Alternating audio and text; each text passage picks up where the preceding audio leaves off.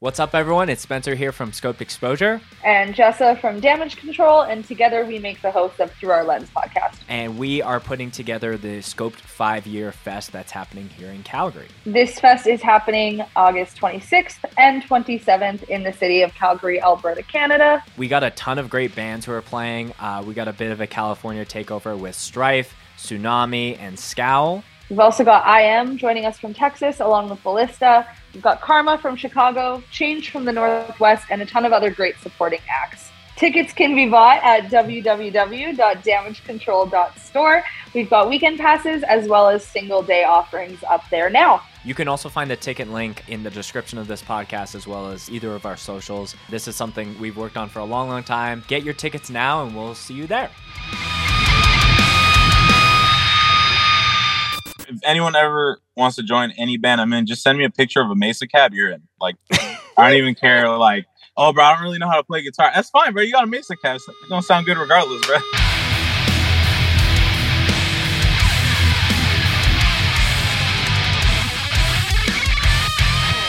Get real tricky, get real Mickey, get real dangerous. My goddamn, he can't fit your fist ready to do interview. God, great man on hood. But I'll fuck your wife, Custer.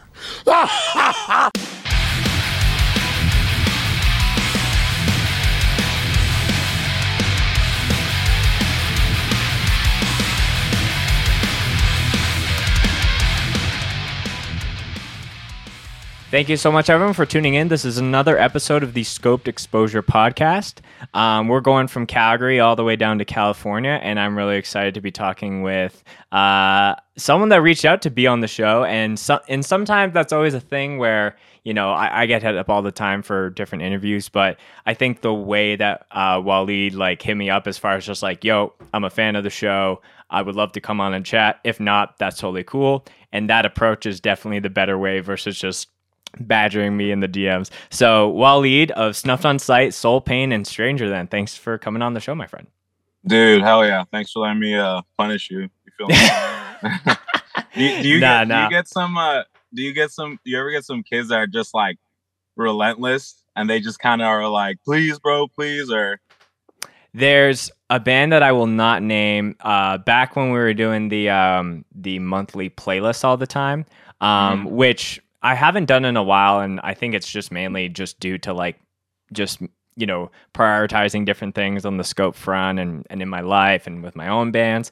So there was one band that I tagged in a monthly thing, and then I feel like I got it was almost like a report of every single thing that they do. Anytime that they would post a band photo, a show poster, a new song, teaser, anything, it's like I would get they would share it to me. And there's very few people that I have on the restrict or block list for Scope, but I'm like, sorry, you have to join that camp. Oh, man. This is just getting too much. yeah, dude. You know, I don't like to, throw the term Punisher around. I feel like it's a little mean, but man, some people, bro, it's like, bruh, it's too much.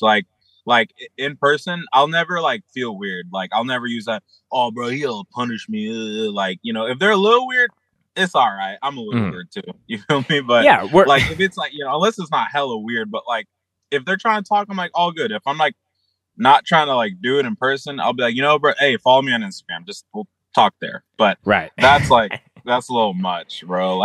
Right.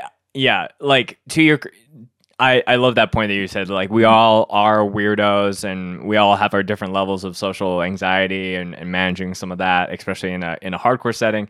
But there's definitely something to be said about bands that, might just hit up other bands or start little quote unquote bromances, for lack of a better term, with we love your guys' music.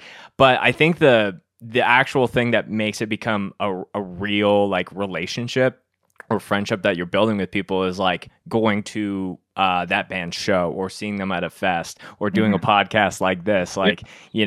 We could have just kept the grain of sending the odd message, but these kind of things that I like to chase when it feels right. And I think when you reached out, it was obviously I love Snuffed on Sight. I started listening to Soul Pain when off of some of the later releases, and yeah, there's definitely times where people just don't take the original just, hey, we are all weird and we're just connecting over this music, to a weird level of like, I deserve your attention and your friendship and not, you know what I'm saying? No, 100%. Yeah. That being said, it takes a lot for me to like get annoyed. I can't like respond to every message, like, but like other than that, like fucking like, yeah, dude, just talk to me. Send me memes, fucking talk shit, send me dumb. I don't care. Like for sure. That's what I tell everyone. Just follow me, bro. Fucking, you know what I mean? Yeah, I think I'm kind of the same way where it's like I try to give people a lot of the benefit of the doubt. I try to give people grace and let people down easy. But there are very few times where it's like, okay, this is past the point of like human decency. Yeah. So, no, for sure. Yeah. Waleed, obviously we're going to be talking about like a ton of the bands and, Bay Area, everything. But before we get into all the music chats, we got to check some bevs here on the show. Rubbing your hands. You feel prepared. I don't know if you want to tell that you were trying to slight me on my own show when it comes to bevs, but I came on this podcast all hot, fucking big soldier. You feel me? Nah. So I got the Essentia. You know what I'm saying? This shows you how much I don't buy this brand because I'm a Voss water guy. I'm a Voss water and a Smart Water alkaline type guy. You feel me? Okay. But no, I thought this was the next best thing. But I was gonna pull up on Spencer with the Voss and be like, "What you got, bro?" But no, I got this also, and I got Vietnamese iced coffee from the local donut shop. We love that. Yeah, nice balancing of hydration and dehydration. Yeah, hydration and bowel movements. Yes. So, so why do you ride for Voss and Smart Water? Are you like a Jennifer Aniston simp, and you just want to support her through and through? Wait, does she own one of those? She started Smart Water. I think her name is on the bottle. No, someone can fact check that on me, but I'm pretty sure when it first started, I'm like, oh, this is Jennifer Aniston's water company, or the one that she backs. I don't know. I had no idea, but I mean, I love Jennifer Aniston. She's a beautiful, beautiful woman for sure. No, I've always liked Smart Water for sure. And then I had, when I'm feeling bougie, I'll get the Voss. But it's so fucking expensive. But then you drink it and you're like, nah, it was pretty tight. I'll do it again. You're like, I'll kind of worth it. If I'm being completely honest, I don't think I've actually ever had Voss water. So I almost think that when we're down for Northern Alliance or Act Like You Know, I feel like if you can supply a Voss, I will give it the time of day. I'm not particular on any one particular bev, but I would let you dawn that first experience for me. I got you, bro. Yeah, I'm definitely I love Smart Water because it's just so readily available. But if you have the chance and there's a Voss water like under it, you know what I'm saying? Like, yeah, go for it. That's top shelf. I mean, we're both straight edge, right?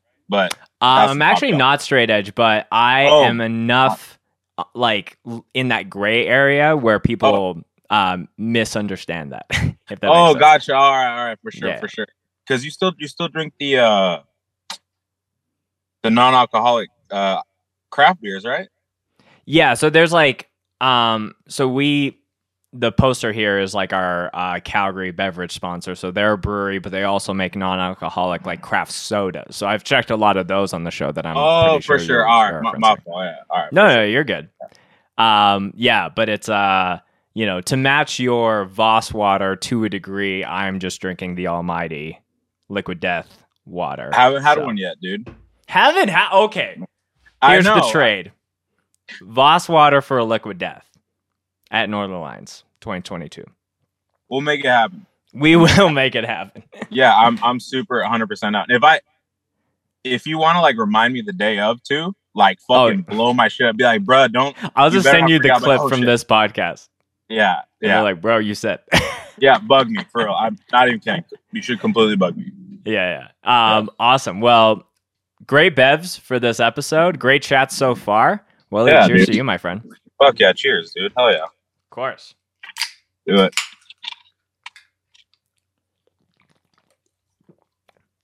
My boss food will do. God damn it. What's that? Not Voss, but it'll do. It'll do.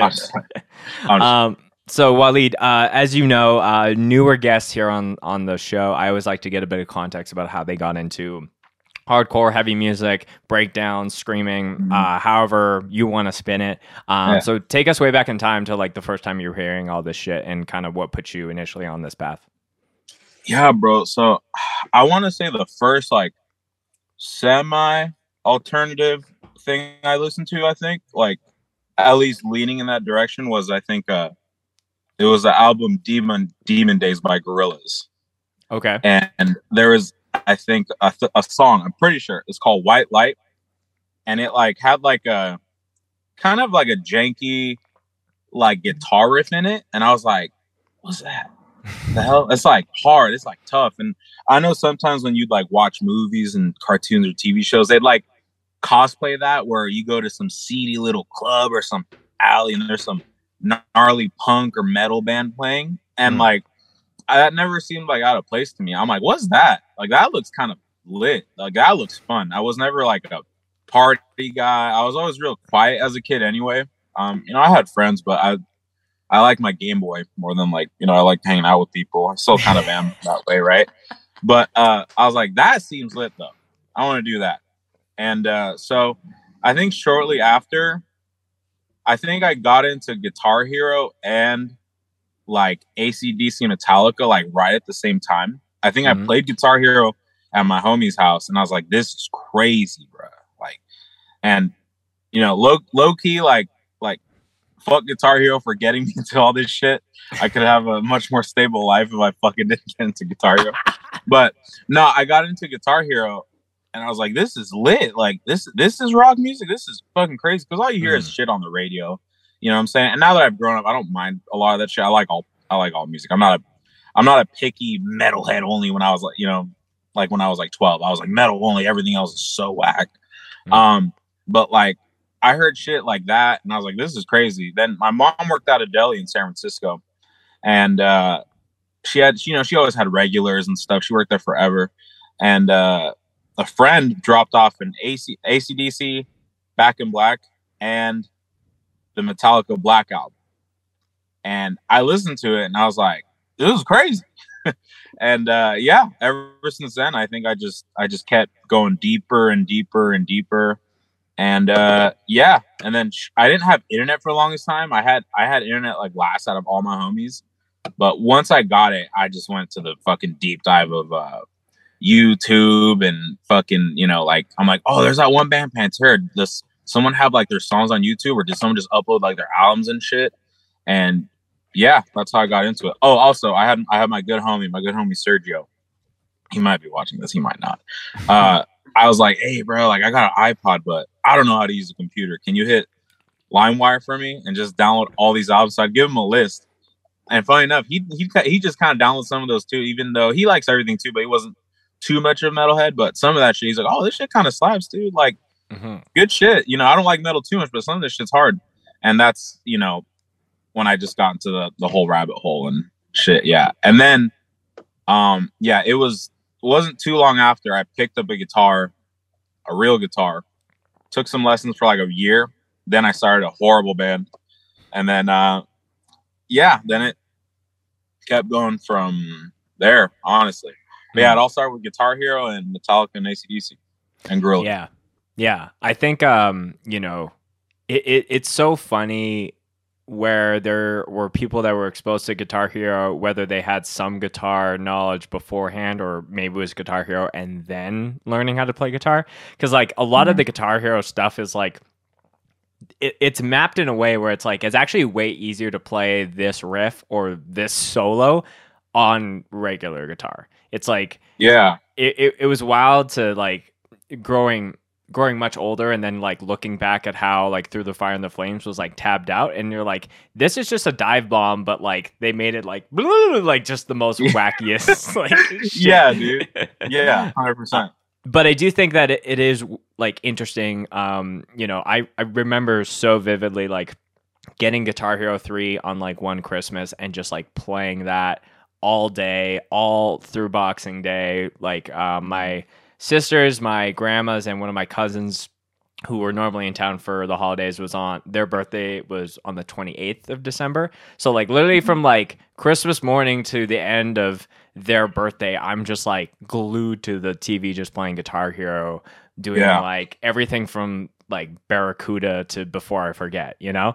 So I think it's like really cool how that game itself was just so pivotal and just putting like heavier music, because you know you get like the Scorpions and like some of like the classic rock stuff, but like you had Disturbed, you had Slipknot, you had like those heavier bands in the mix of it as well.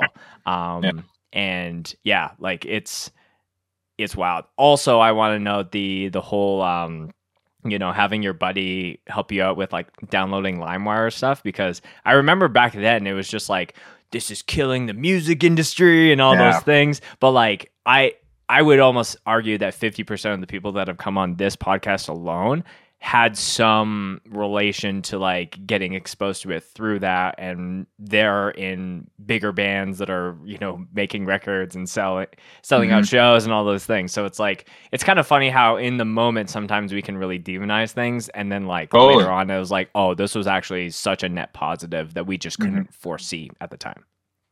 Yeah, dude. Like, if you think about it, like around that time, metal and like I feel like alternative music, whatever you want to call it, like it kind of had a second wave, because Guitar Hero was just so crazy. Like everyone loved it, whether you were a normie, a preppy, a nerd, a jock, like whoever. Everyone's like, oh yeah, Guitar Hero, that's always fun. Like it's always a good time. And like, yeah, dude, I really feel like it gave just all that shit just a huge push, to the mainstream and through YouTube. Like, I think around that time, All Hope Is Gone by Slipknot came out in like 2008. And bro, that album's fucking platinum. That's crazy. That's crazy. You hear the fucking riffs on there, dog? Like, how is that album platinum? But I've gone through this like a million times with my roommates and my bandmates, and like we all love that album, but we're like, bro, this is crazy for like to go number one. Like this is kind of bonkers on an album like this with legitimately like legit, I might get cred check for this. I don't give a shit, but legit death metal parts on that fucking album. Right. It's ridiculous. Yeah, but like, Slipknot as a band as a whole, like there have been people that have also argued that Slipknot is more of a hardcore band than an actual metal band, just by like some of the riffs and just the pissed off nature of everything. Yeah. Obviously, it's like, I think so. You can definitely hear that on a lot of the earlier stuff, and then now it's become just their Slipknot. They're almost like outside of any heavy music genre. You kind of know. Yeah. It's very interesting too. At the time of recording this, last night I watched the there's like a Woodstock '99 documentary on Netflix right now, and that lineup had some heavier acts, which a lot of parts around how that whole event kind of fell apart. And it's almost funny too, like watching this festival that's just like going up in flames, and then I'm booking my own festival at the end of the month. I'm like, oh my God, is this? But I'm like, I know it's like the ethics and the morals and just the way of going to a festival is like just totally different than Woodstock '99. But it was just wild to see like Korn and Limp Bizkit like just come out into the ringer and just like see the energy of like 250,000 people all watching them and just like lean into it. And it's funny because in the documentary they talk about like no one can blame Fred Durst or no one can blame Korn for like leaning into that, because the real reasons that a lot of those things just fell by the wayside or went to shit was the lack of security, budgets being cut before the festival and all these things. But it was just wild to see how at the time like nu metal just had this huge resurgence, and then we've seen that with grunge, and then like other bands that have really like been staple. So yeah, it's I think when you've been in this underground or counterculture kind of music scene and then seeing the different ebbs and flows of things and which bands are responsible for that, I think is really cool. Yeah, totally. It's these bands are like timeless. I feel like these bands that were kind of like still niche to a point, like I feel like they're every bit as successful as some pop bands, and some of them have actually outstayed and outsold some pop bands, you know? Totally. Yeah. So, we've talked a lot about just the origin of like finding out about this music and becoming passionate about it. So, like, you know, you mentioned that there was like a shitty first band that you started, which everybody on this podcast has started a shitty band. But when was like the first real like hardcore thing that you felt like you were involved in? Yeah. So, I used to be like a straight metalhead. You know, I like some hard shit. Like, I didn't mind Hatebreed and all that. Like, I thought that was hard. I used to call it two things. I was like, oh, this is like metal, but like, it's like simple metal. Like, I don't get it. It's like construction worker metal. It's like shit I would play because I was never like a shredder. I have always had like a decent right hand because I've always gravitated to that Pantera, Fear Factory. You know what I'm saying? Just heavy shit. You know what I'm saying? I still like solos and all that, but like that's my shit right there. But yeah, I was like, okay, that's like interesting. I don't know. I kind of get it. But not really. So, of course, it always started with, you know, deathcore and metalcore. And yeah, I still don't mind some of that shit today. But back in the day, what happened? I was playing Xbox Live with a homie. And they were also in like a kind of whack band. But they were the one homie band from my area. And so I'd always support them. You feel me? Like just roll around and shit. People thought I was in the band actually, but it was just like, no, it was just like all my close homies. We all happen to be from the same area. We put on for each other, you know? And I was playing guitar on Xbox Live one day. And one of the old homies, Cody, this old kid named Cody Crampton, he heard me play guitar and he's like, you play guitar? Dude, you kind of rip. I was like, oh, thanks. Whatever the fuck. He's like, hey, you know what, dude? Like, we're actually gonna like quit this old band because we're just like not on the same page. We're gonna break this old band up, and we kind of want to start a new band with like the old members. Did you want to join? I was like, yeah, fuck it. All right, yeah. And this kid has been going to shows like already 3 years above me, and he's 15, bro. So like he's been going to shows for a minute, going to hardcore shows. Because his older brother, Robbie, who's now in a band, in a band called Obsolete Man, really really sick. Robbie used to be in a band called Five Characters in Search of an Exit. And they're kind of local legends, low-key, fucking killer fucking band. They kind of did like the Norma Jean Every Time I Die thing, just a little more spazzy and like a hint more breakdowns. Fucking sick-ass band, dude. Awesome band. Yeah, he took me to a show, and I was like, okay, like a local show? Like, what is this? And the show was only $10. I was like, all right. I go, and it's like hella sick. Everyone's moshing and spin kicking each other like crazy. All the bands are like hella good because you know when you go to a local band or when you go to like a local show, when you're young, you're like, oh, is it like Battle of the Bands and some kids that don't know what the fuck they're doing? And you go and every band's hella good. You're like, damn, why aren't they playing to more people? These bands are like on top of their shit, right? Totally, yeah. And after that, I got the bug, dude. I like totally got the bug. I think the lineup was Recognize, this old like kind of beat down band from the Central Valley. Cameron D Streets would be able to tell you about that band. Recognize, A City in Arms, Helms Deep. It was just like, you know, bands of members of homies, and you know they were trying to do new shit, and yeah, it was fucking lit. And then I got the bug, dude, and freaking I started to like breakdowns then. And then I started going down the rabbit hole. And the first song that really got me into breakdowns, because here I'm back up a little bit. People would be like, "You don't like breakdowns? What the fuck?" And you know, no shade, but I would hear like Asking Alexandria and shit, and I'm like, "No, dude, I'm so good." You know what I'm saying? Like, no, I don't. That's not what I like. I like heavy shit. Where's that heavy shit? And then I heard Demons with Ryu by Amir, dun, dun, dun, dun, dun, dun. And it was like super groovy, hella like just heavy and aggressive, and I was like, this is fucking, what is this, bro? Like, why did no one show me this shit? And yeah, after that it just kept going and going. So anyway, I started my first band. We were called the Human Centipede. We were kind of whack, but it was fun. Towards the end, our last like 3 shows we played were actually really sick because I bought better gear, I saved up, and you know, we started to sound really good. So that broke up, and then we were all kind of going through it as 16-year-olds do, I guess, because you're emotional. I don't know. And then I started another band called Strength in Numbers. It was just heavy, I guess, down tempo, if you want to call it. We all loved Wormwood by the Acacia Strain.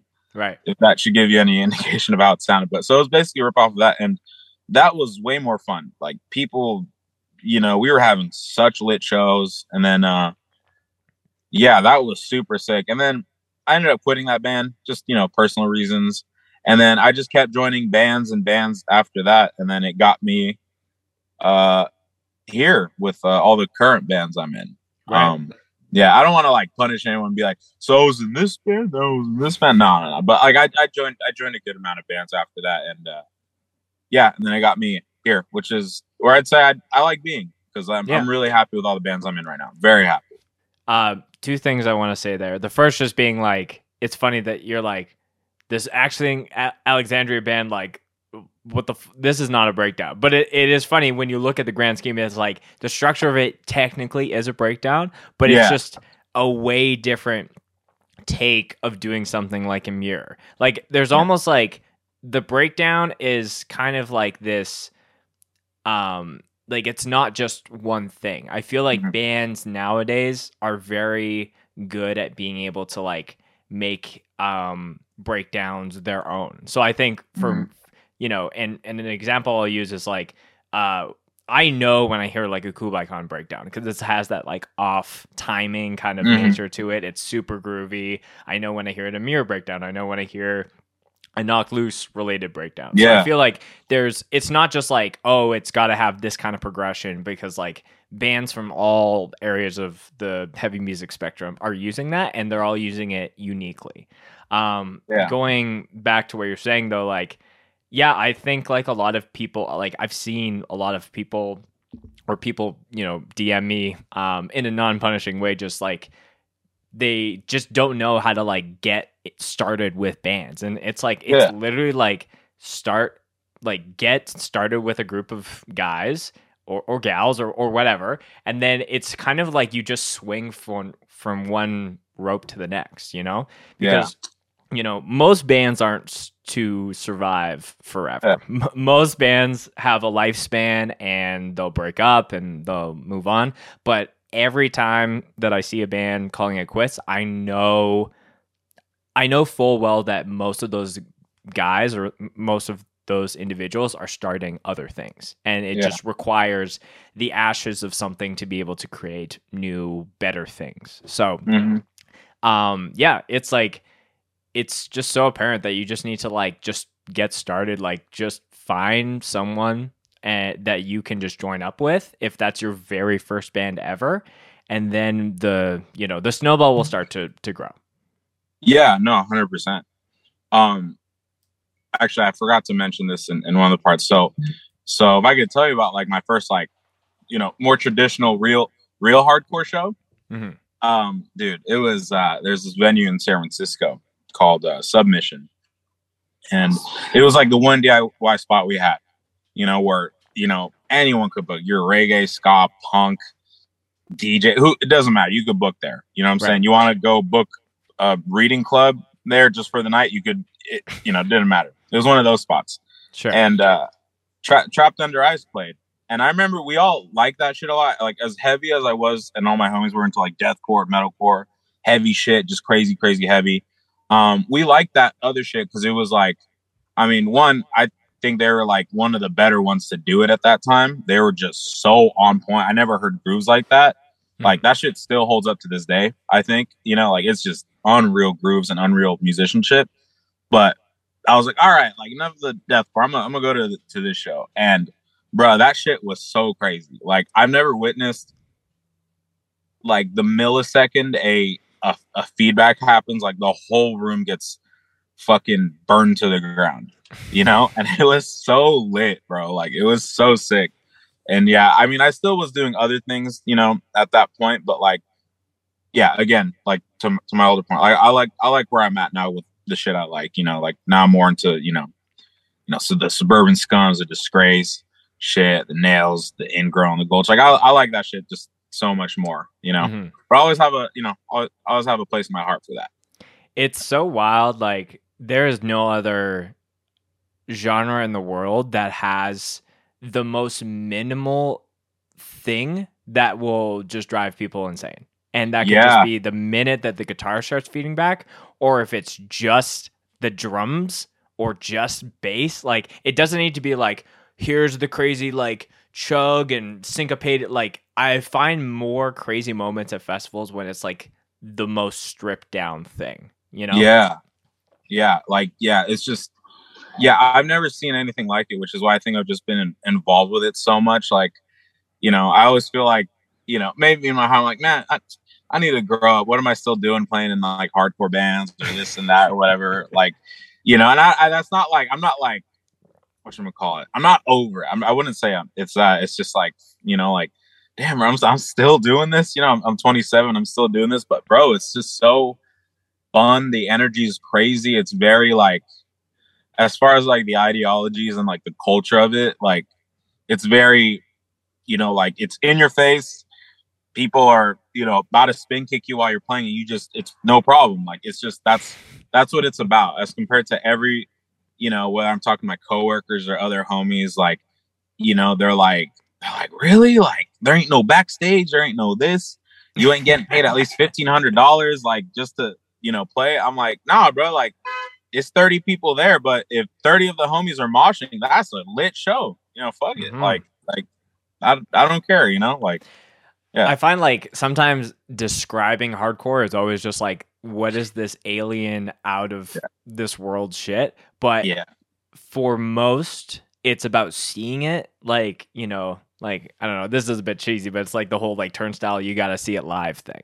But I feel like once you see it and you see the energy that can't be replicated in any other setting or any other arguably genre of music, that is, I think, what galvanizes and keeps people here forever.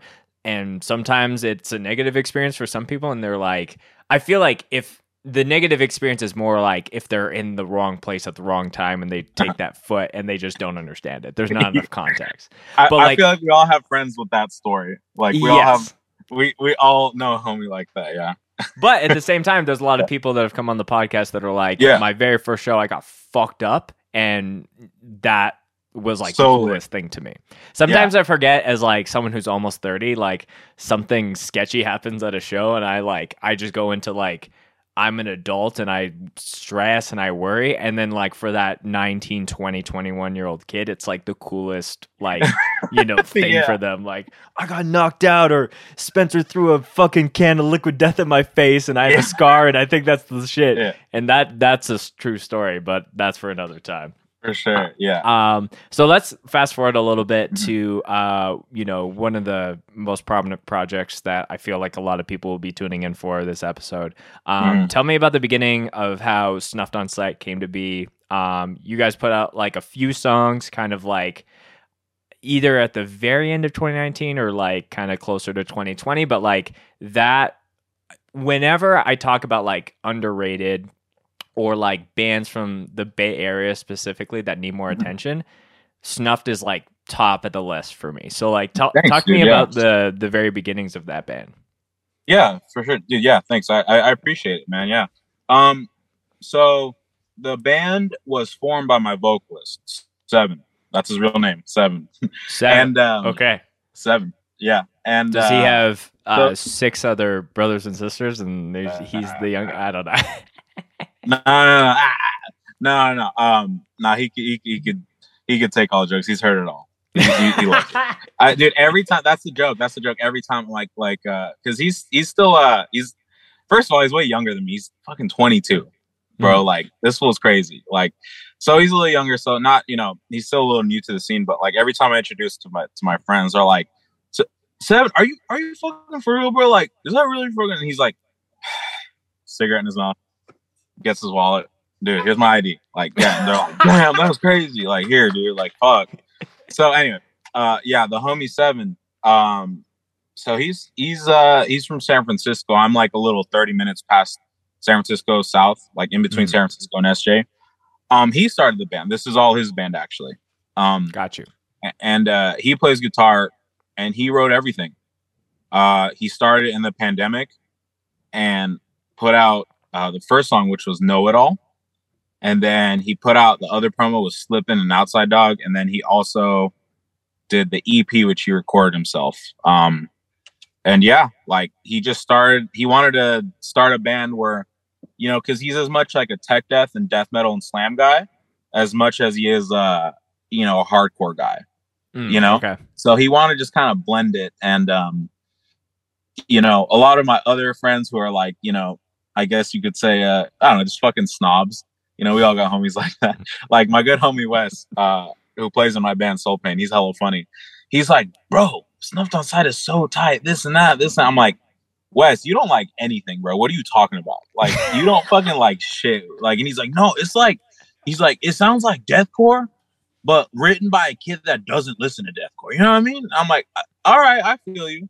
And yeah, it just gives, you know, I guess for lack of a better word, I guess a lot of people have told me it gives them, you know, like the cleansing vibes, like really old school Suicide Silence, you know, before deathcore turned into what it is today. And not that I don't mind like deathcore what it is today, but it was just different back then. It seems like it gives a lot of people that old school feel mixed in with slam and all that. And yeah, I think yeah, my vocalist, he just wanted to make something that was just heavy as shit, but still hella riffs, but just like still like just super heavy and very, very, very hardcore influence. Very like very much like, yeah, hey, like we hella listen to hardcore, but like don't get it twisted, we got like crazy chops type shit. Yeah. So was a lot of the stuff that he was writing like and putting out just by himself, and then when did you come into the picture? Yeah, so he was doing everything himself, just writing everything and programming it and then sending it off. And then let's see here. Yeah, and then I joined the band. I think I heard this shit and I was like, this is fucking crazy. First of all, who is this kid? Like, because that's how big, you know, the scenes have gotten where bands will come out and I'm like, dude, who are these people, bro? Like, I've been around so long. How do I not know you? So I hit him up and I was like, hey, bro, like, do y'all need a guitarist? I hit him up on Twitter and I sent him my rig. I was like, y'all need a guitarist? I'm local and I can you sent him a photo of your rig? I sent a photo like, to show I don't play around. I was like, I got a rig. Like, here's my resume for riffs. 100%, you know, 100%. I got the Mesa Cab. Mesa Cab should have got me in anyway. I should have been no question. But no, I automatic approval pass. Yeah, 100%. I mean, that's how it is for my band. Like, if anyone ever wants to join any band I'm in, just send me a picture of a Mesa Cab. You're in. Like, I don't even care. Like, oh, bro, I don't really know how to play guitar. That's fine, bro. You got a Mesa Cab. It's gonna sound good regardless, bro. Like, no. So I sent him my rig. I just like, yo, man, like I got gear. Like, what's up? And then he's like, hey, actually, like my bassist knows you. The fuck, like this and that. Okay, yeah. I'll let you know. I'm actually out here in Minneapolis. So he had to move back home, and fucking he was in Minneapolis, and then what happened? Oh, yeah, he's like, we got our first shows, and this was last year. We got our first shows around like October. You want to like learn the songs? I'll send you playthroughs, and yeah, we'll meet up and we'll play those songs. And I was like, all right, bet. I'll get to learn them right now. Then we talked a little bit and I was like, hey, where are you from, bro? Like, I ain't never, like, do I know you? He's like, and he kept it real. He's like, you don't know me at all. Trust me. You don't know me. Like, because he was 21 at the time. Fucking, right. You know, fucking Zoomer. And yeah, that's how it started. I thought the band was really sick. I asked if I could join.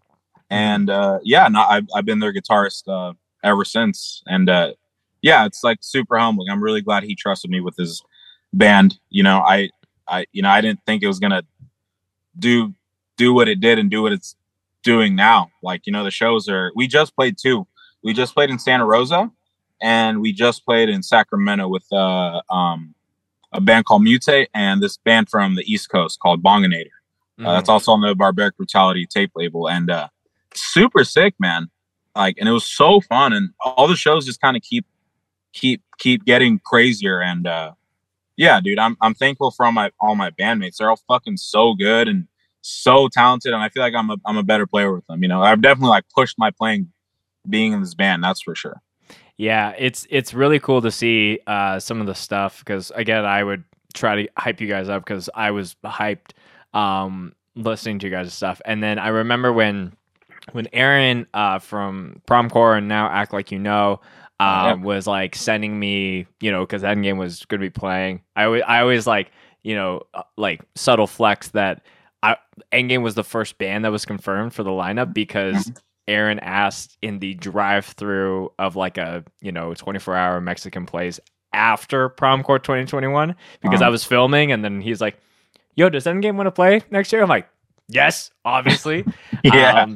I'm sure he was thinking about other bands, but I feel like that was the earliest confirmation. But when he was sending me, there was a band from Chicago. I'm pretty sure they're from there. That's playing called Snuffed, and my brain auto like, oh, Snuffed on. I was like, oh, it's just Snuffed, and then I was like looking it up, and I was like, Aaron, why are you teasing me with not having Snuffed on site playing? It's like, oh yeah, like, well, Snuffed is really good. You should check them out, and they are really good. So shout out to them.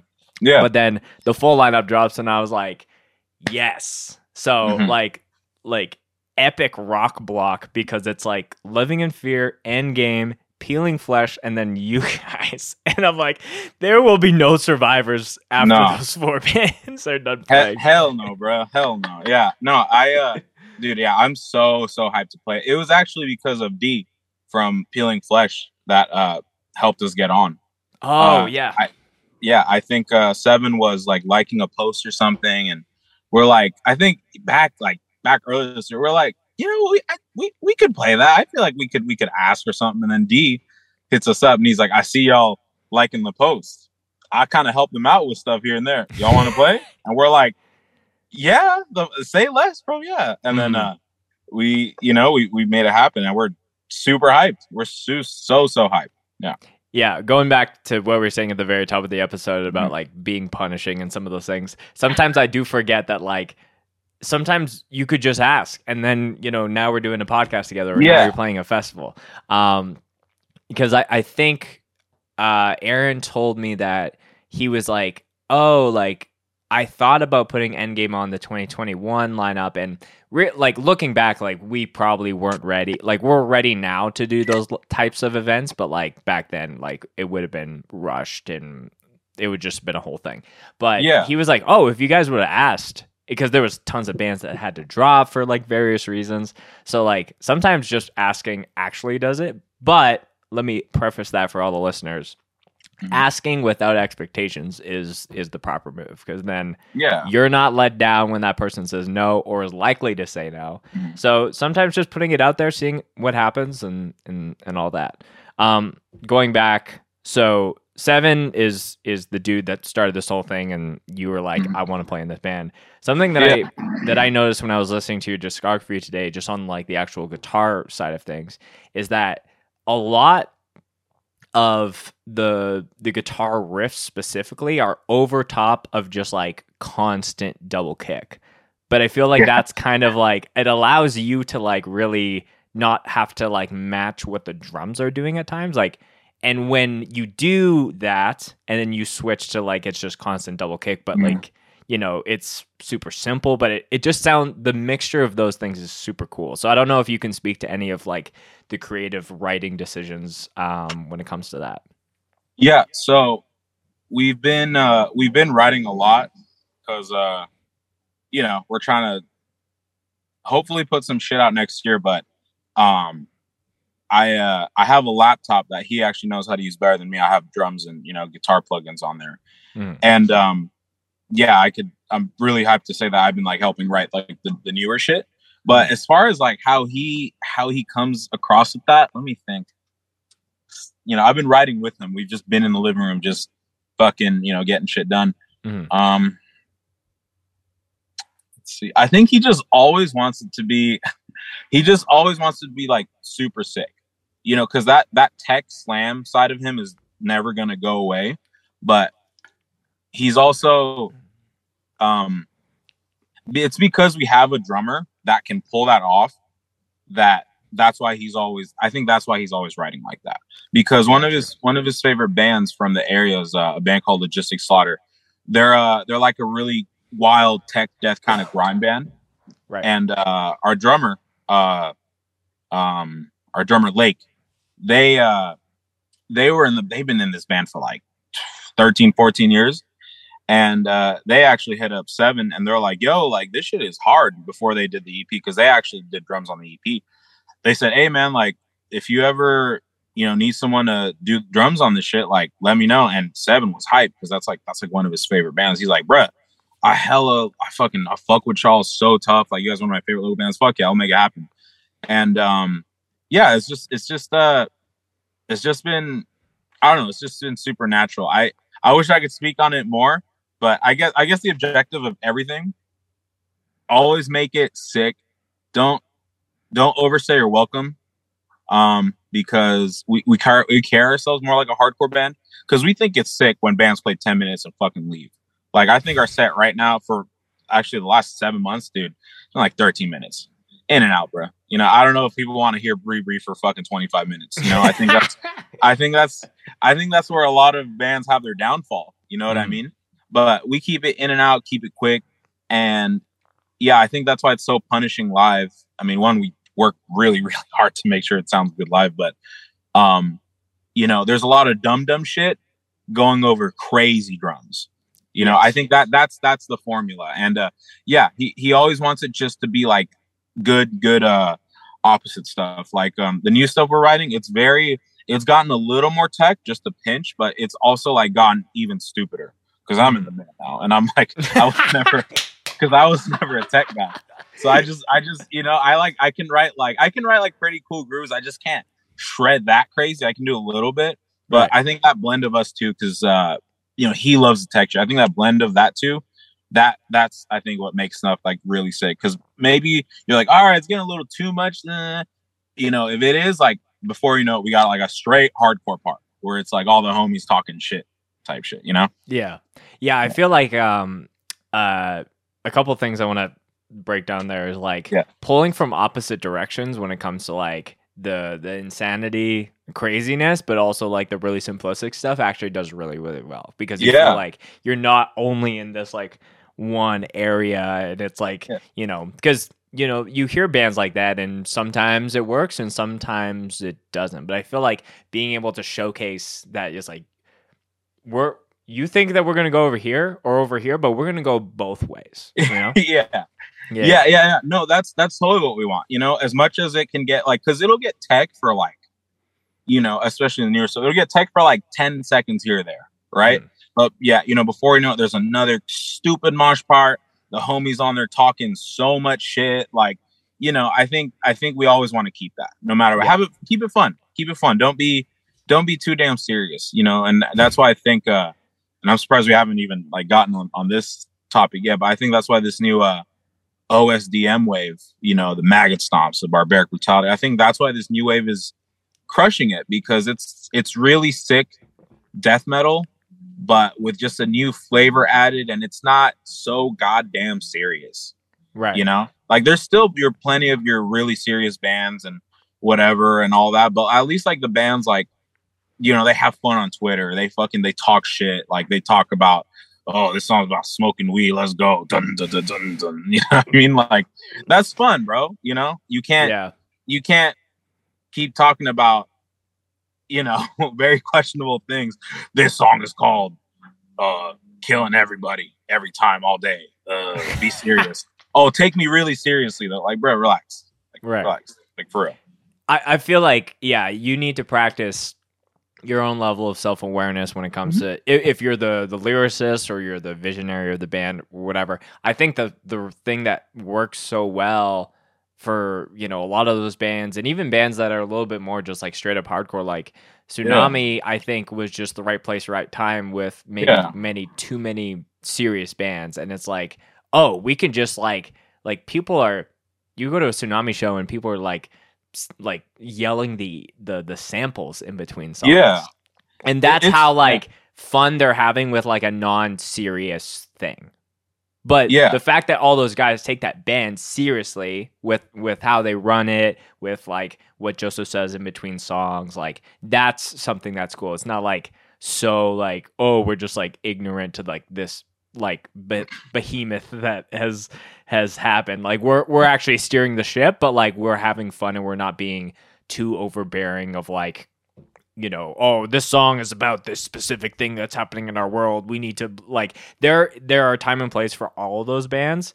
And I think that's what is awesome about hardcore, is being able to have a mixture of a lot of that, because if it was all political bands or all just dummy bands, it would get real old real quick. Yeah, totally. Yeah, I think there's a time and place and room for everything. You know, there's so much shit out there, dude. Like, you know, and I'm glad people are like wising up to that now. You know, like it seems like, and because I'm also super into hip hop, it seems like there's still like those conversations of like hip hop heads where they're like, oh, bro, like what's with these motherfuckers? They ain't being lyrical no more, man. They ain't being lyrical. The only lyrical guy these days is fucking Kendrick Lamar. Like and it's like, all right, first of all, bro, like Kendrick Lamar is fucking great. He's great. I fully back. Fucking awesome. Well deserved everything he's ever gotten. But bro, there's plenty of fucking, if you're going for your more Nas type shit, your more boom bap shit, dude, there's plenty of people still doing that. Just dig a little deep, G. Just dig deep. You know what I'm saying? Yeah. Like there's plenty of bands killing it. And I feel like going back to hardcore, I feel like the Tsunami, the Gulches, the Drains, they've really like popped this thing off where they're almost getting like, as much as like the young kids are getting in, they're getting some of the older heads where they're like, bro, I didn't know like this was still popping and bands were still like sounding as good as this. It's like, bro, like, dude, there's been awesome bands for years. Just dig deep. There's something for everyone. Do you like your ignorant beatdown? There's that. Do you like your semi 07 deathcore era with hardcore breakdowns? There's that. Do you like, more lyric focused and kind of what's the word? Hardcore with a message. There's that, dude. There's everything, bro. So don't don't discount anything, Yeah, I totally agree. And you brought up Drain, and that was the other point that I want to say is that like the first time I saw Drain, they played for 12 minutes, and it left me with such like a holy shit, I want 12 more minutes of that. And I feel like being able to really just set a tone and just like leave people wanting more in a live setting, especially at a fest, like that's something that I'm thinking a lot with like the different stuff that Endgame has coming up. It's like I want to have those mic drop moments and almost like, because like I know that I'm a pretty competitive individual. Like I like knowing who I'm up against and not like knocking their shit, but like doing my shit as good, if not better than them. And just seeing the growth of that. So I feel like the nature of a band is kind of the same thing. Like Cameron from These Streets said at Northern Alliance to me, he's like, yeah, like when you play a fest, that's the time to fucking bring it, because there's going to be people that are standing and watching you for the first 5 minutes and then deciding, am I going to watch the rest of this set, or am I going to take this time to take a piss, go get food, hang out with some people? So you need to like really bring it. And I feel like if you really bring it for 15 to 20 minutes versus trying to push it to 25 to 30, like that speaks volumes. No, 1,000%, dude. And being from the Bay, I feel like, maybe it's the high rent or something, but we're built different. Because like I'm glad we're getting our shine. You know what I'm saying? Because dude, we've all these bands that are popping up, literally all these fools have been like going at it for years, just booking the occasional show, helping out, playing to 30 people, like all those bands. So it's not like a secret. We've all like got our sea legs under us, which is why I think when we get exposed to the world, people are like, damn, bro, like RBS, this Bay shit is crazy. It's like, yeah, bro, like we've always kind of been pretty hot. So, you know what I'm saying?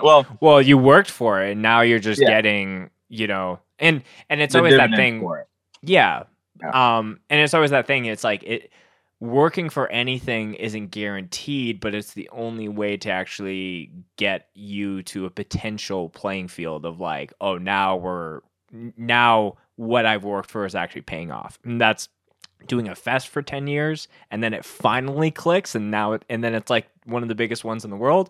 It's doing like playing in 13 bands, and then the 14th one is the one that gets signed. It's like it's about, I feel like that's the one thing with a lot of the newer people that are getting into hardcore that I just try to say so much is like, don't expect to just put out your demo and then be the hottest band in the world. Like some of those bands that are happening right now, like it's a unicorn kind of situation. Like it's really cool.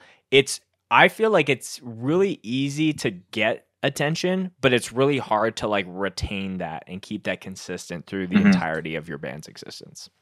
Yeah, dude. I take that mindset with everything I do. You know, like I don't get bummed when like something doesn't pop off. You know, I just kind of move on to the next thing, and you know, I think that's been like a good, maybe a curse, a blessing and a curse, but like I've just been able to like not, you know, I have thick skin. I don't like get so discouraged about. I'm like, you know what, got to do better next time. All right, Exactly. gotta do better next time. You know, like, you know, just keep at it, bro. You know, like what's the infamous story? Gulch played and all their homies like didn't watch them or whatever. And even 6 months later they were the most hyped thing in the world. You know what I'm saying? It's just like, just stick with it, bro. Like, but be consistent, love it, do it for the right reasons. Don't do it for clout. Don't do it because this, because that. Just be genuine. I feel like that always, you know, cream rise to the top. Just be genuine. Do a good job, be genuine, be consistent. Yes. I think you should like believe in your shit and like, you know, be like, yeah, like my band is awesome. My riffs are awesome. My lyrics are awesome. Like believe in your shit, but then be totally humble to be like, if you put it out and the hardcore world is like, nah, we're not ready for this, or like whatever, do better. Yeah. Like just always use that reflection in the mirror to be like, that's the person that I'm up against. Yeah. Just keep it real with yourself. Be self-aware. Get your ego out of the way. Cause you know, I think that's what's helped me is that, you know, I don't care that I've been playing shows for 11 years or whatever. Like that doesn't mean anything, bro. Like where are the numbers at? You know what I'm saying? Where, you know, like just, dude, I've been doing this for so long. Oh, I shouldn't open. No, I don't give a shit. Like be undeniable, bro. You know, there's certain bands that, you know, that I know that they've worked so hard where now it's like, all right, like if I want to book that band, dude, it's a mission. It's a lot because they've earned it, where it's like, yo, man, we can't play for anything less than this amount. Or you really want us to play, man, we're gonna hit our hometown once a year, if that. Like we've earned that after opening shows how many millions of times. You know what I'm saying? And I know hella bands, like there's still hella bands, like hella homies that are popping off like crazy, and they're still down to open a show for a touring package just because it's like they don't have an ego about it. Shockingly, in hardcore, sometimes I hear about people that get so uptight about their lineup spot. They get so bummed out, and it's good to consider here and there. Maybe once your band has earned it, always ask. You know what I mean? But dude, if your band holds your own and all this for all the kiddos out there. If your band holds your own, bro, stop overthinking about line up this and we're playing seg. Nah, bro, just go there, crush it, and it'll come to you, dude. For real. Yeah. Don't overthink it. One of my favorite bands from out here in Western Canada opened the pre-show of a fest that I was filming, and they like just blew me away. And it was so much so that the band after was like, yo, it really sucks to like have to follow a band that absolutely knocks it out of the water. But like that's what Shallow End did for me. And then like, you know, fast forward years later, like I reach out to Dave if they want to do like a tour with Endgame, because it's like I just love that band so much and the dudes. So yeah, like I don't know. I think it's like, I think in that scenario, I think it's just a little bit more on just like the promoter and whoever's doing it to over communicate. Like this is where your, you know, spot is, you know, in this agreement or whatever. But yeah, I don't like, you're still a part of an awesome show or festival. Like, I don't know why. I don't see the reasoning to express concern for you playing third versus like sixth in a one-day festival kind of scenario. I don't know. Dude, yeah, doesn't matter, man. Just bring it. If your band is lit, man, you think when Turnstile was coming up, you think they gave a shit where they were playing? They're like, we gonna play, and the band that's gonna play after is gonna have a bad time. Like, you know, just own up to it, bro. Just be real. That just means you're insecure about like your band. You know, like I have fun right now. I made sure to be in every band I'm in. I love it, and that I have fun. I really enjoy the music, so I don't care where we play. You know what I'm saying? I don't know how often we can play because two of the bands I'm in, Soul Pain and Stranger Than, you have dads and dudes that are married and stuff. But when we do play, it's just so fun, and we have such a great time. Like I don't give a shit. You know what I'm saying? And we really like fuck with the music too. We fuck with each other, and we fuck with the music. Fuck everything else, man. You know, Yeah. and on another like last note on that, like, you know, Ruby from Suicide Boys, in an interview, that dude said he was in punk bands for 10 years, did Suicide Boys for 2 years, and it popped the fuck off, you know. And they're, you know, one of the biggest, you know, rap acts right now. I feel like I can actually say that they're a humongous act. And dude, like, yeah, like everyone goes through it, bro. Like there's I think I did some digging, there's a tour vlog of them, and he's just like every other dude, just we're on tour, you know, some shows are cool, some shows are shot. Like, dude, everyone goes through it, bro. Like just yeah, everyone has to go through it, deal with it. Yeah. And I feel like to me, it's not selling out to like take, because I think all the years that you spend doing this shit, like it's teaching you lessons about how to run a business, how to like market yourself, how to do all these things. So like sometimes it's not the first thing that you do. It's like we said, it's the 10th, 13th, you know, 100%. 25 thing that you like, especially for, you know, a lot of people know Scoped as like, we have our podcast, but then people know me originally as like just filming bands before. And I feel like, you know, if I honestly don't know how it would be if it was like swapped, where like I started the podcast and then I started filming shows. But I do feel like there is spillover when you have shown like that you're willing to put in the work and that you're a creative and you're in this for the right reasons, like you said. And yeah, there's been times where I'm like, yo, like maybe I'm just filming local like shit for a bit and I'm not going out as much, and I can only focus on the podcast because like clearly that is working and it's like something I'm really passionate about. And then who knows, in 5-10 years from now, maybe it's like this other thing that I start with Scope that actually like pops up, and then it's like, oh, I'm not sure what we're gonna do with the podcast at this point. But I feel like it's that whole like Tarzan just like swinging through and grabbing whatever vines that you can, and just being okay to chase your own curiosities. Like for you, like just being like, yo, this Snuffed On Sight band is awesome. Like I'm gonna figure out a way that I can play guitar, and you know that is clearly adding to the mix of that band versus it just being one dude. Switching gears a little bit into Soul Pain, because you know we're going from guitar now to vocals. When did that band and the idea of that come into the mix? So this started right when I moved in with my good homie, my brother, damn near my husband now, Kevin. Kevin makes videos. I think you guys might have swapped photos or footage from time. I am a big fan of Kevin, and he's fucking awesome. He's great. Yeah, shout out to him. I've been following his work for a while. He's always been like one of those videographers like that I was like, how does not more people like know who this person is as far as like creative. Well, fully agreed. For my solo rap shit, he did the video for it and it came out awesome. So yes. Dude, love the guy.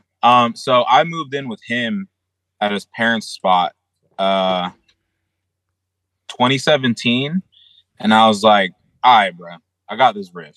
And we've been playing in bands already by that time for like 4 or 5 years.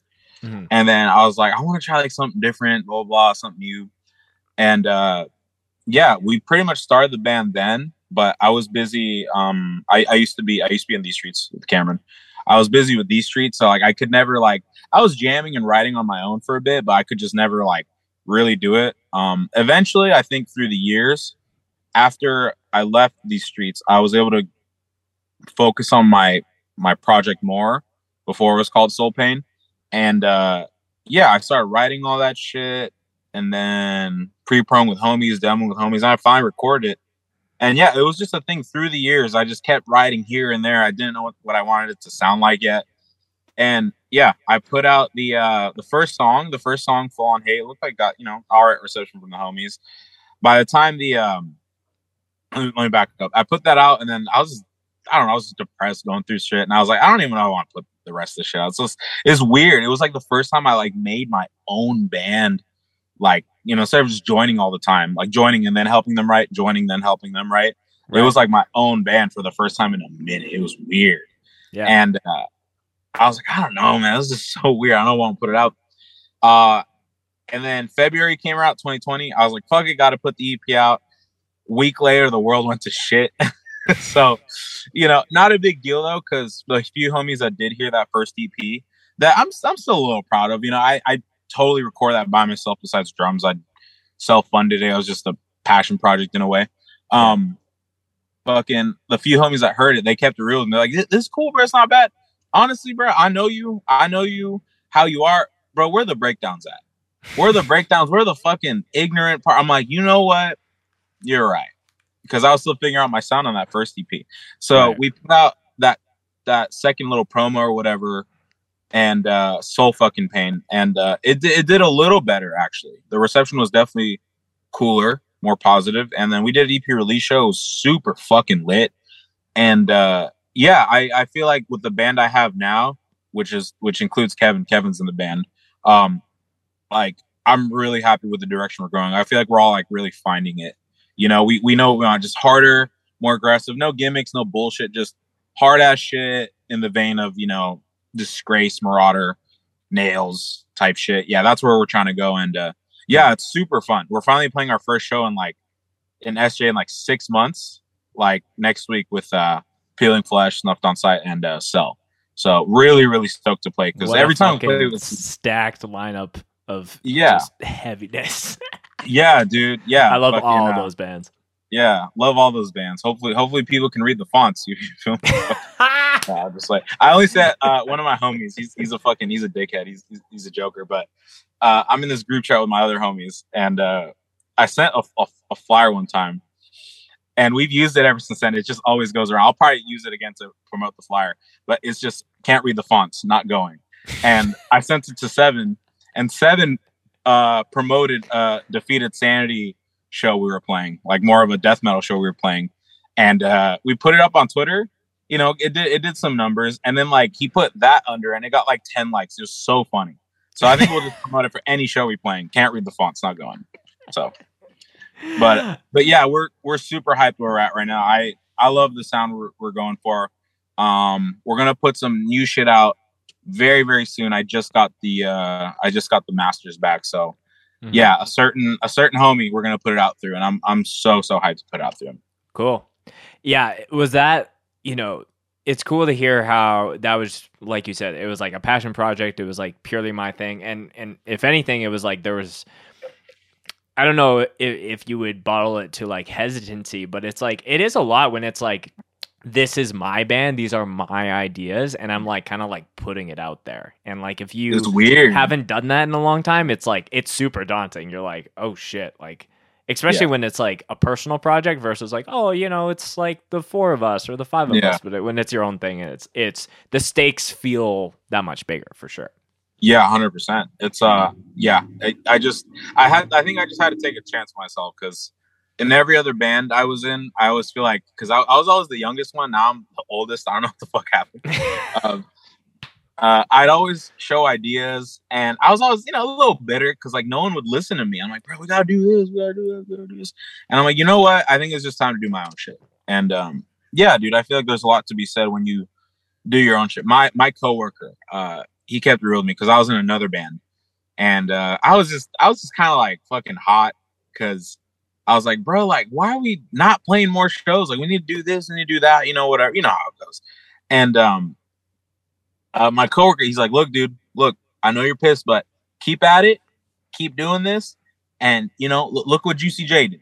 He did it for a while. He did 3-6 for all, but bro, Juicy J did it for a while, and then he left, did his own thing. Look how awesome he's doing. I'm like, you're right, bro. Mm-hmm. He's like, I feel it, bro, but keep doing your own shit, but like, keep doing this. And then eventually, like, be like Juicy J, bro. And he was like, he just kept it so real. He's like, bro, just be like Juicy J. I see it in you. Just keep at it. Chill out. I was like, all right. Yeah, and I don't think anyone would not obvious the obvious thing of like when you play in like other bands, like there's spillover, because people are like, oh, like who's this dude? Oh, he also does vocals in this band, and then it goes down the rabbit hole. Like I know that people have checked out Endgame solely because I've mentioned it here on the podcast, and then people are like, oh, Spencer plays in band, but it's still always funny. Like some I was getting interviewed from something that's going out next week, and the day before he was like, "Oh, like, do you play any bands?" Like, he just knew me as Scoped Exposure, who is a podcast and films. And I'm like, "Oh, I play in this band." They're like, "Oh, I've like listened to your band before. How the fuck have I only found out about that now?" Yeah. So yeah, there's obviously some of those things that help just the betterment of all projects that people are a part of. And I feel like you need that, especially for the people that are playing in 3 to 5 to 7 bands at all times. Like, they all need some help. Yeah, totally. I've always been that guy. I've always just been in multiple bands. It's just, it keeps happening. You know, I love it so much. And as much as it gets stressful, there's nothing else I'd be doing. Mm-hmm. Nothing else, you know? So another thing that I want to talk to you about is, and just correct me if I'm butchering the pronunciation of this. Johnny Miles? Johnny Miles. Miles. Okay. Yeah. So that's your, I guess, like, rapper name or artist name? Yeah. Is that the correct way to say that? Yeah, totally. Johnny Miles. Yeah. Okay. Yeah. So like earlier this year, you put out a single with Cody, good friend of the podcast. And it's so funny because Cody's come on twice now, and I know that he always talks about making, beats for people. And I have other friends that do that, but like sometimes the artists that they're doing it for are like so outside of hardcore that it like never hits my radar. But this was like the first time where I was like, like a bunch of people in like Northern California were really sharing it when it dropped. So yeah, tell me about like doing that, because like, Soul Pain and Snuffed are like, within a branch of each other as far as heaviness goes, but that's like a totally different ship that you're sailing. Yeah, for sure.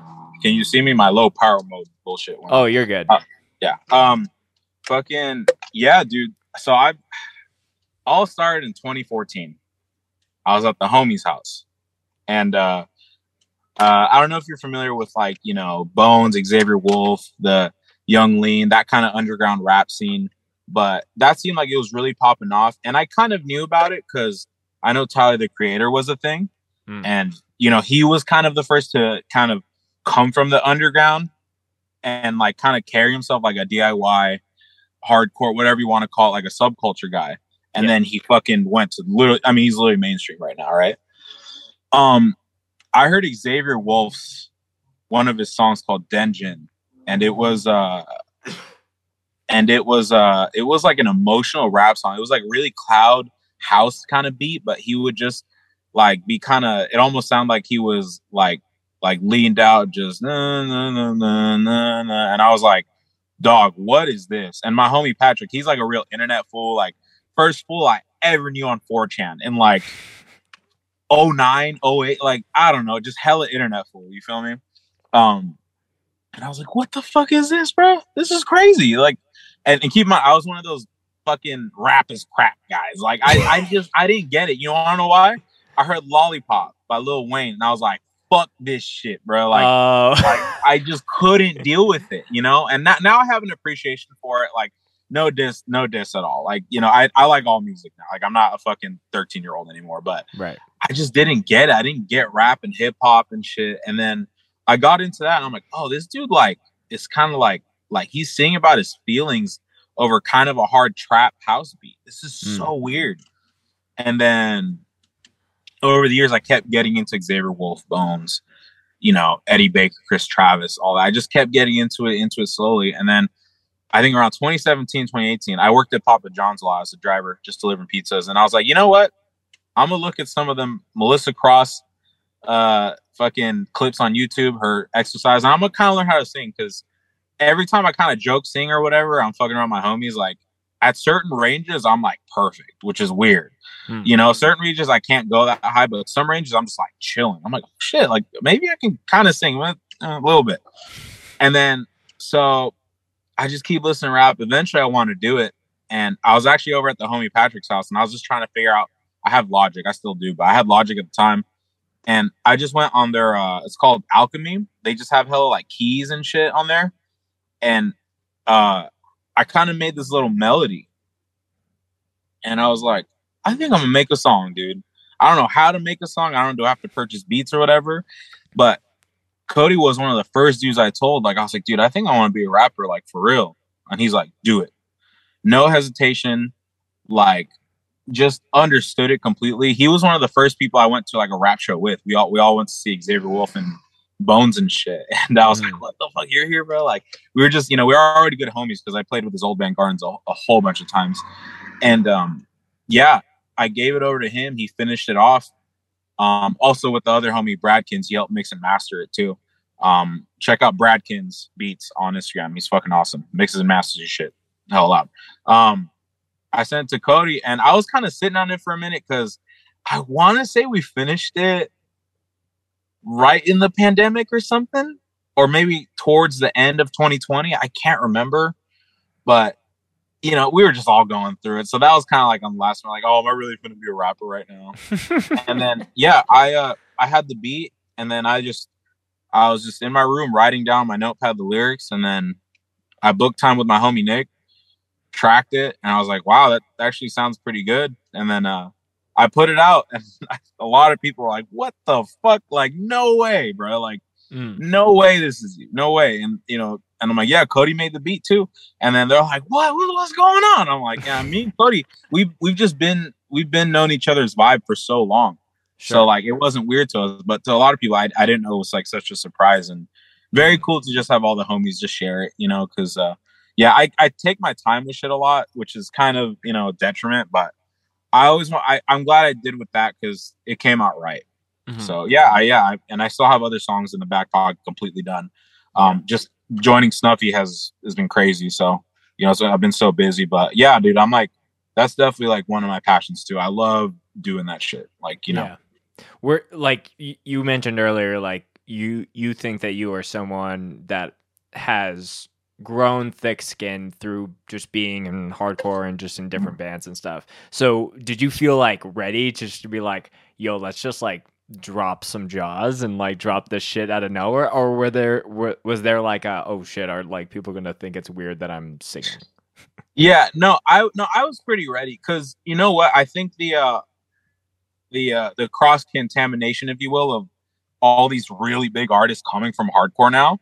Yeah. Like, I think people are way more privy to it and it's not so weird to them. To a few people, it still is. Like, I think a lot of people are into hip hop now. It's still like one of the most popular genres in the world, but no, I didn't really feel too apprehensive. I think I knew the song was going to be pretty solid, but I just didn't expect how positive the reaction was going to be, And it's still cool that some people are like, huh? Why did you not expect people to, or for it to be such a positive reaction?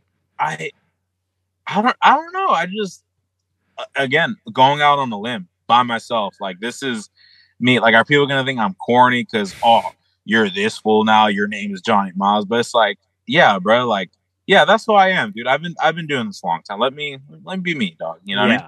How did you even like get the name Johnny Miles? Like, is that a reference to something?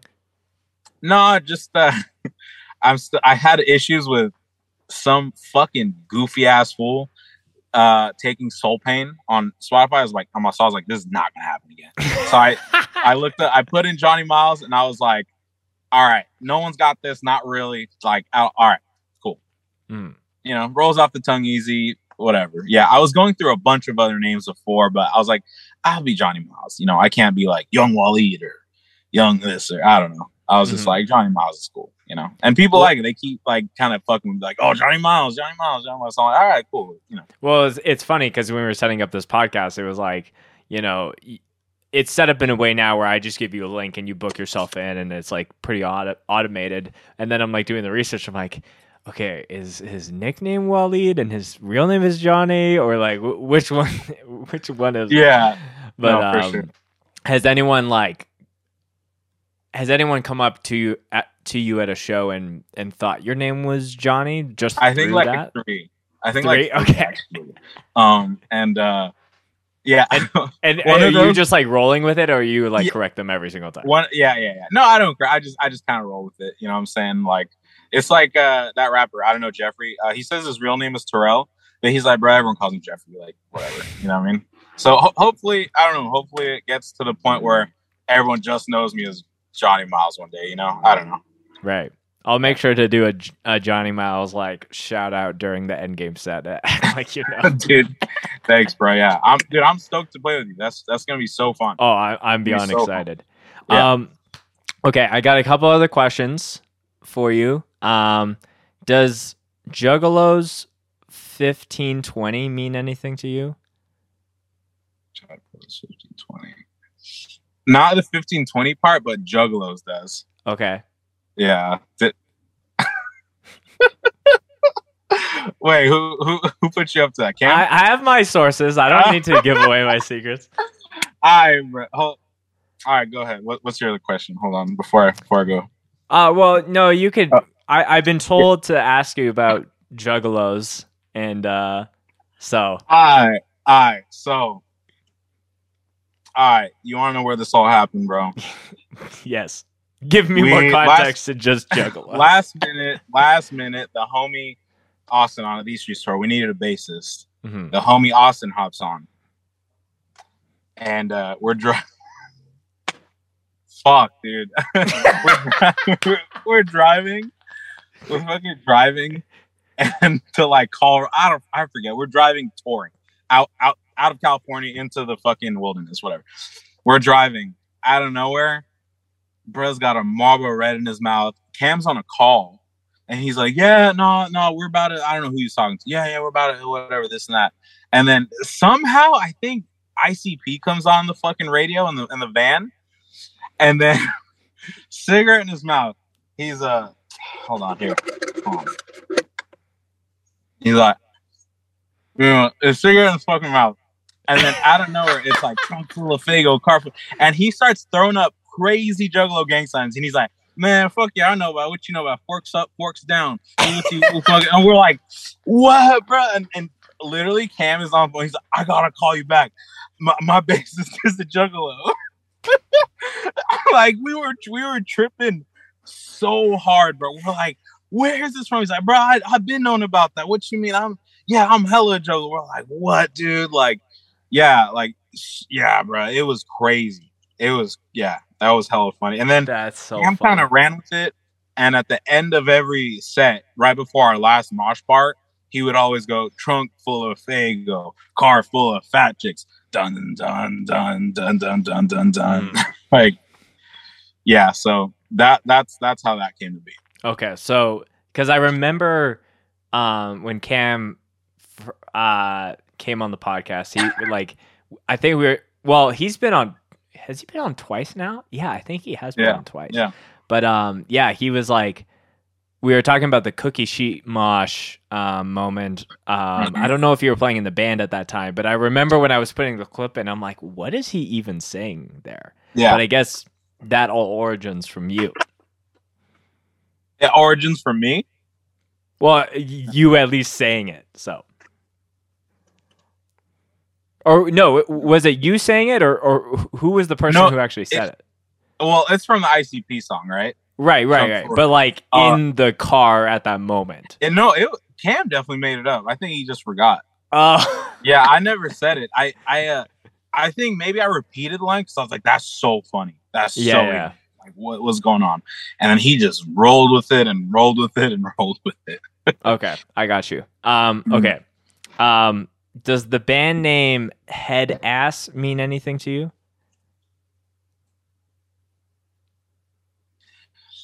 It's not a band name. It's an insult, actually. Oh, it's an insult. Okay. It's a good insult. So it might be a good band name. Shout out to anyone who starts the band Head Ass off of this podcast. For real. Nah, back in the day when I was in these streets, our the homie Josh Day. What's up, Josh Day? Love you, bro. I think he was one of the first people. No, it was either him, the homie JP, or the homie Rafe. This was like early 2014, 2014, right after I joined the band. Late 2014, my bad. And I think he literally goes, "Whatever, you head ass." And that was one of the first motherfuckers I ever heard say that, like in my entire life. And I've never heard that until this podcast. So yeah. Shortly after, a lot of people kind of started saying it, and I think it kind of like really did numbers as far as people saying it. And I was like, "Hold on, bro! Like, I know who invented that term. like for real. And yeah, that's what the term head ass means to me. One of those fools came up with it, and I was like, that's a stupid fucking word, but it's kind of I think in 2022 is the revival of using head ass to clown on your friends. 100%.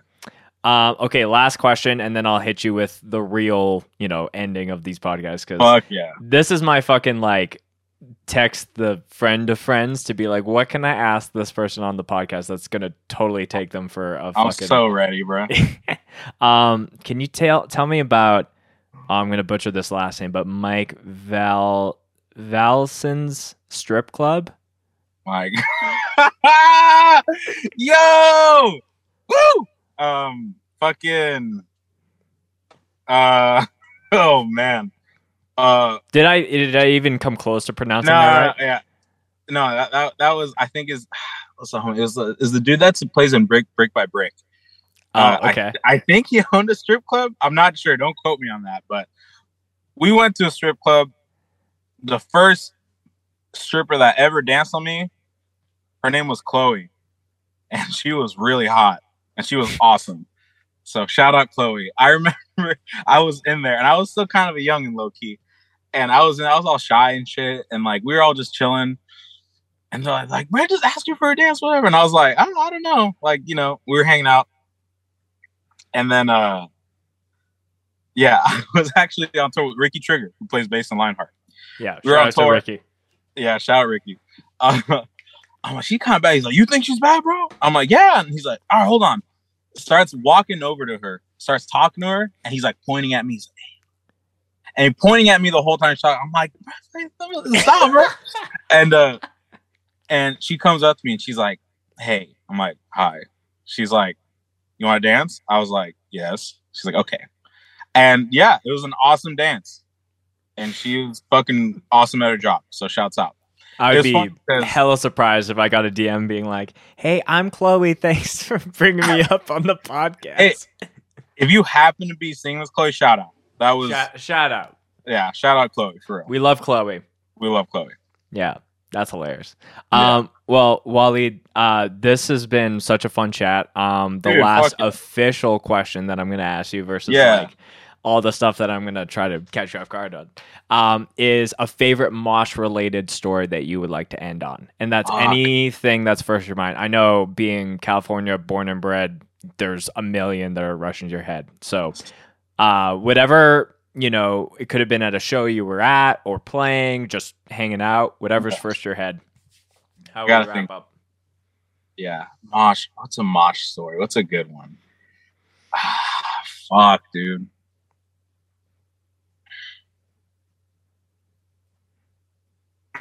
Mosh. Let's see here. Okay. It could be violent. It could be wholesome. It could be anything in between. Yeah. Okay, I got two. Okay, hit me with two. One, that's not as crazy before I get to the finale. One, it was one, I don't know why this was so funny. The homie Isaiah, he plays in a band called Mescaline Maniacs. Mm-hmm. They're fucking awesome. Check them out. They're fucking like just hella ignorant. Can attest that they are wild band. They're fucking awesome. Good dudes. I played with them like I love those guys, man. But Izzy or Isaiah, so I call him Izzy. The homie, funny ass fool. I really appreciate someone with a good pit style, and he's got style. I don't know why it was so funny. Me and Cody, actually, we pulled up to a show, and just to support the homies in Kind Eyes, and he was moshing to a band, and he moshed so hard in a room that fits like 20. He moshed so hard for, I'm not even kidding, like 90 seconds straight. And it was so funny because like he just didn't stop. Like he just like he would like keep feeling it, and then he just like throw the spin kick that would fall into like 7 people. Like I don't know. It was so funny. That's just the one thing I can remember. He just didn't stop. I'm like, why is he not stopping, bro? It was so you know when some of those fools get in there and mosh and everyone's like, hell no. Like I'm good. There's a few people I know like that where it's like the sheer weight or the momentum of their fist like clears out 10 people in one swing. Right. I love that shit. I hope they mosh to my band. And yeah, that was funny. Another one. I played a show. I'm not gonna say what show I played. I played a show a while ago. Up here in Northern California, I played a show. I think a couple of the homies were kind of play fighting. Somehow it escalated to a real fight. And it escalated to a real fight. And I just seen 40 people get shoved into a corner. And it looked like a cartoon. Everyone's like, hey! Like, it was so crazy. And like me and a homie, we just pulled up, like walked up to like where the beef was happening. And we were like, damn. And we just walked back, like to where we were. We're just like it was crazy. It was so crazy, bro. Like just so many, like I don't know what had just everyone got shoved into a corner. Mm-hmm. And yeah, that was funny. That same show. Nah, I shouldn't say it. Nah. Okay. You can tell it if you want, and we can cut it if no. Actually, I'll think so because I'm not gonna be super specific. That same show, some dude literally just got his face busted for talking shit like a fucking moron. He got his face busted for talking shit, and he's like, I can't believe someone like this was like my favorite band, this and that, like hella goofy, bruh. And yeah, he got his fucking face busted, and it was kind of funny. Like, because he literally talked shit, wanted smoke. The smoke came, and he's like, why? What happened? Like, bro, like he wanted the smoke completely, but I'm not saying no names. I'm not saying what happened. So if you were there, you know, and if you don't, if you know, you know. That's it. It's pretty hard to know if you don't. Yeah, it's pretty hard to know since I'm not saying names. Yeah, but yeah, I all great stories. This is like one of my favorite things about this podcast is that, you know, it's like I can have people from bands that I'm a fan of or that I know of. And then by the end of it, it's just like, oh, now I just have a new friend that I've made through this shit. And dude, fuck I'm really stoked that we're going to get to play together with both of two of your projects, which is really exciting. All of your links, Waleed, will be in the show notes and the description of the video for people to go check out. But if there's anything you want to plug, shout out, or promote, the floor is yours, my friend. Thanks, bro. Yeah, so guys, I play in a band called Snuffed on Sight. You know, kind of ignorant death metal, but with hella breakdowns, so you can still mosh to it. Soul Pain, more kind of hardcore fight riffs type shit. Stranger Than, rock band. My solo shit is Johnny Miles. I only have one single out called Mike Myers, but I'm not too hard to find. That's Johnny Miles, MYLEZ. Follow me on Instagram. Check out my shit. Talk shit to me. Start fake beef with me. Send me memes.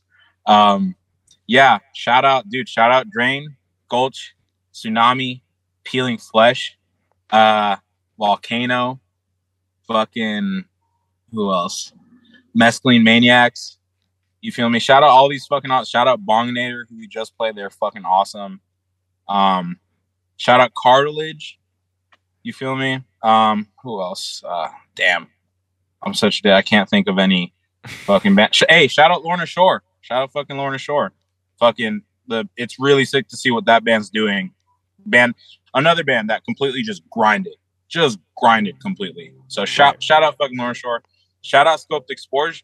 Shout out Scoped Exposure. What the fuck's wrong with me? Yeah. Shout out the Bay in general. Shout out Northern California in general, for real. Mm-hmm. Yeah, I love being able to give people a little bit of a plug, and I'm really excited again, Waleed, to see you and play with you twice before this year wraps up. You know, shout out to you, and you know, if anyone's listening who wants to play in a band with Waleed, you know, he's made it clear that all you need to do is send a photo of a Mesa cap, and you know, he'll set up the rest of it. Oh God, bro. Oh, real quick before we end it, actually, I'll just find out because you always do a little clip before the podcast starts, right? Like a little video clip or something. All right, Are you going to do it right now? You're saying it has to be this? No. Because you usually get like a video or something, right? Of just something else. Yeah. All right. Whatever it is, it better be hella ignorant. Okay. You hold Surprise me to that. Surprise me? Okay.